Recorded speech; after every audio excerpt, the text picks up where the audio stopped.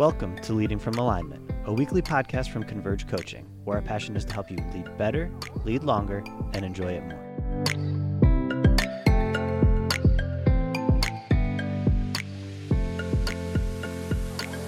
Hello, everybody. Welcome again to another episode of Leading from Alignment. My name is Jim Wiegand. I'm here with my good friend and now my physical fitness guru coach, as well as other things in ministry and life, John Obolewski. How are you doing, John?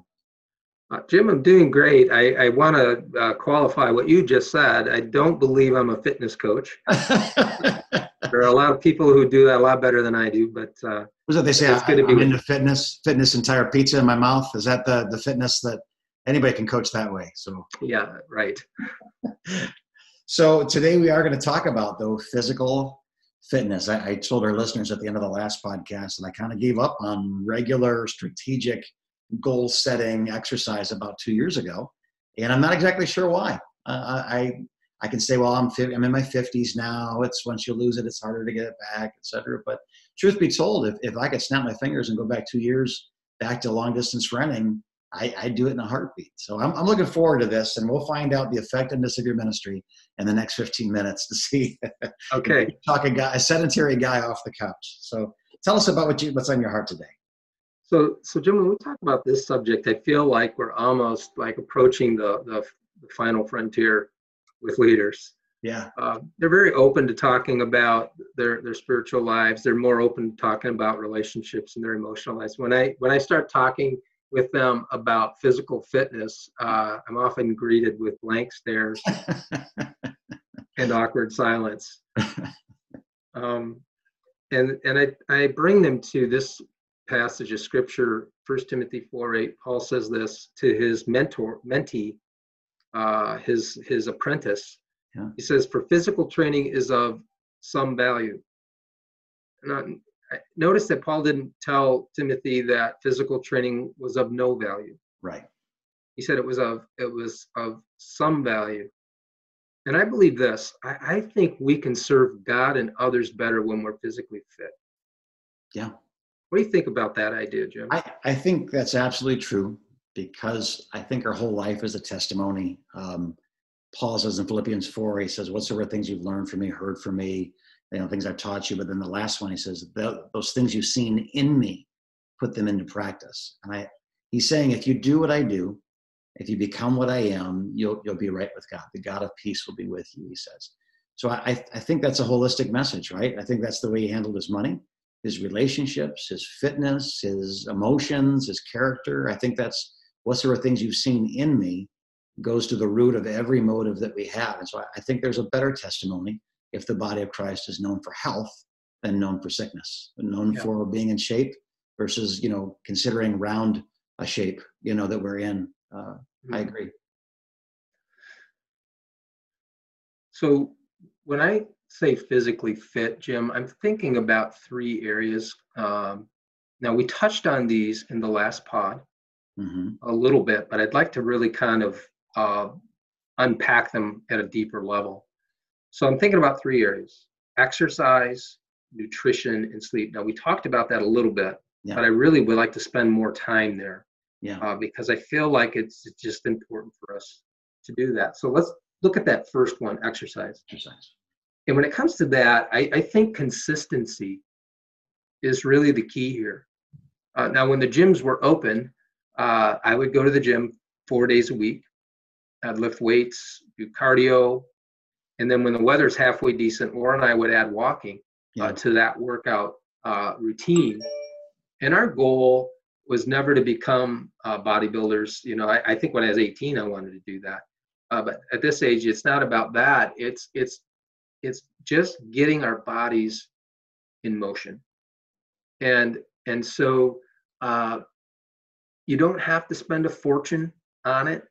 The gym I go to is $10 a month. I mean, and you can even have a personal trainer for free at this gym. So, I mean, it's such a small investment. And so exercise is a big deal. And so, Jim, you said it's been a couple of years for you, to get back onto the treadmill again or whatever. Yeah. I found that when I'm struggling here with consistency, having a workout buddy really helps. It really makes a difference. Right. The accountability, right? Mm-hmm. Yeah. Yeah. Well, it's funny. I had that in my wife. Maybe that's one of the things I'm missing is that Dina and I ran together, and then just her knees weren't really capable of doing it anymore for long distance. And so I gave it up for a week, to rest after a 150-mile a week-long run that I did, and just never picked it back up again. But she never picked it back up again. And she was more likely than not the reason I wanted to go spend time with her. I wanted to chase her around the town. And when that was gone, I lost my workout buddy. That's an interesting thought. Yeah. Absolutely right. Yeah. Keep going. So here's another one, Jim. Another area with fitness, and this is nutrition. Whenever I talk about nutrition in a large setting with a group of pastors, I've never gotten an amen once. Well, the word fellowship is the word koinonia, which means with cheese. I don't know if you knew that or not. I did not know that. No fellowship without cheese, evidently. Okay. Yeah. So this has been a lifelong issue for me. I'll just be totally transparent. Sure. That eating well, eating the right amount of food. I've gone through seasons where I've done that very well, and I've gone through seasons where I've not done that very well. Right. And I think most of our listeners know that good nutrition, physical activity helps maintain a healthy weight. But when you think about, it's not just about weight, Jim. It's not just about weighing and measuring a certain measurement on your waist and chest and all of that stuff. Good nutrition has so many powerful benefits to it. It reduces the risk of some diseases, right? Heart disease, and diabetes, stroke, even some cancers and osteoporosis. It can lower our blood pressure. It can reduce the bad cholesterol levels in our life. It gives us the ability to fight illness off when we eat properly, and our ability to recover from illness or injury is improved with good nutrition. And I know this: when I'm eating right, I have more energy. Yeah. And in leadership, yeah, I don't know if you agree with this or not, Jim, but part of leadership is bringing energy to the room, bringing energy to the organization. It's not your teammates' responsibility to do that for you. Right. I think it's your responsibility to bring that to the table. I don't know. What do you think about that thought? Yeah, the thing I was thinking as well was the energy, but also the focus. I know that when I haven't exercised, I haven't thought deeply, complex issues are overwhelming. I used to say I've started 1,000 runs with issues on my heart and mind that were weighty. I've never finished a good long distance run with those same issues unresolved. My heart changes. Someone called it the purging of emotion through physical exertion. And I like that statement, because you do, there's something you do maybe with the adrenaline or the deep breathing, but there's something very calming about a long walk or a long run or good physical heart beating, lung beating, exercise. And then when you add nutrition to that, like we've just been talking about, it's just a powerful combination. I've noticed that when I'm eating properly, when I get up to teach in front of a crowd of people, I just feel sharper. I feel like I'm able to bring the necessary energy to that room. Yeah. That everything just seems to work better for me. When I'm eating poorly, the opposite is true. I get onto that platform, and it's more of a struggle. Every Sunday I eat the exact same thing every Sunday, because I know that this size cup of coffee doesn't make me jittery, but it gives me a little fuel. I know that this breakfast will sustain me through the first service when I get kind of my early lunch before the second service. So I agree completely. I think the exercise and nutrition pieces of what you're saying are absolutely true. As a leader, for focus, for energy. Absolutely. And so good nutrition means your body just gets the nutrients it needs, the vitamins, the minerals to work at its best. And so what I would encourage our listeners to do is type the word nutritionist into Google. And You are going to find a number of wonderful options in front of you, and figure out a nutrition plan that works for you. It's not one size fits all. Right. Figure out what works for you, stick to it, and it will absolutely enhance your ability to lead your business, to lead your church. Yeah. Well, I think one of the mantras of Converge is that leading longer, stronger, longer. That this is part of leading longer. We cannot lead into our 60s and 70s and 80s if we're sick in our 60s, 70s, and 80s. Sickness consumes our attention and our bandwidth. So to have that healthy, vibrant, body that can endure the rigors of leadership is vital to the longevity of your life, of your ministry, of what you're going to produce and then present to the Lord at the end of your life. That's right. Yeah. So here's the third piece of physical fitness that I'd like to talk about for a few minutes here, and that's sleep. Now, you've heard us do a whole podcast. Jim, we've done a whole podcast on sleep. Yeah. And so we keep coming back to it. But I think we keep coming back to it because it's just so important. Yeah. If you're an adult, you need about 6 to 8 hours of sleep each night. The better you sleep, the less issues you have with obesity and high blood pressure. It makes us less susceptible to depression and anxiety. Sometimes depression is a function of exhaustion in some ways. And so sleep is a very great preventive measure. Psalm 127:2. Psalm 127 was written by Solomon. Think about his leadership capacity.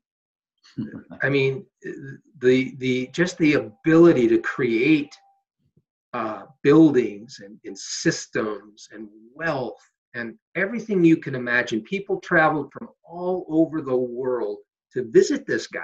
Right. And just have an audience with him. And he writes, in vain, you rise up early and go to sleep late, toiling for food to eat. For God grants sleep to those he loves. Right. Yeah.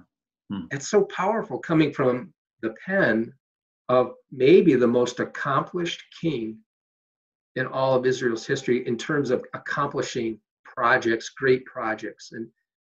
And so I don't know if you find that as fascinating as I do, but Solomon writing that just is so impactful. Well, I think because he's the wisest who ever lived, we can take his word for it. Yeah. Right? And so much of his wisdom is observational. I once was, young, but now I'm old type of stuff. I mean, I had this theory, and that's all it is, but that he recorded everything and then found categories and kind of couched things down to categories, and then found, a scroll that kind of contained all of the wisdom of that category.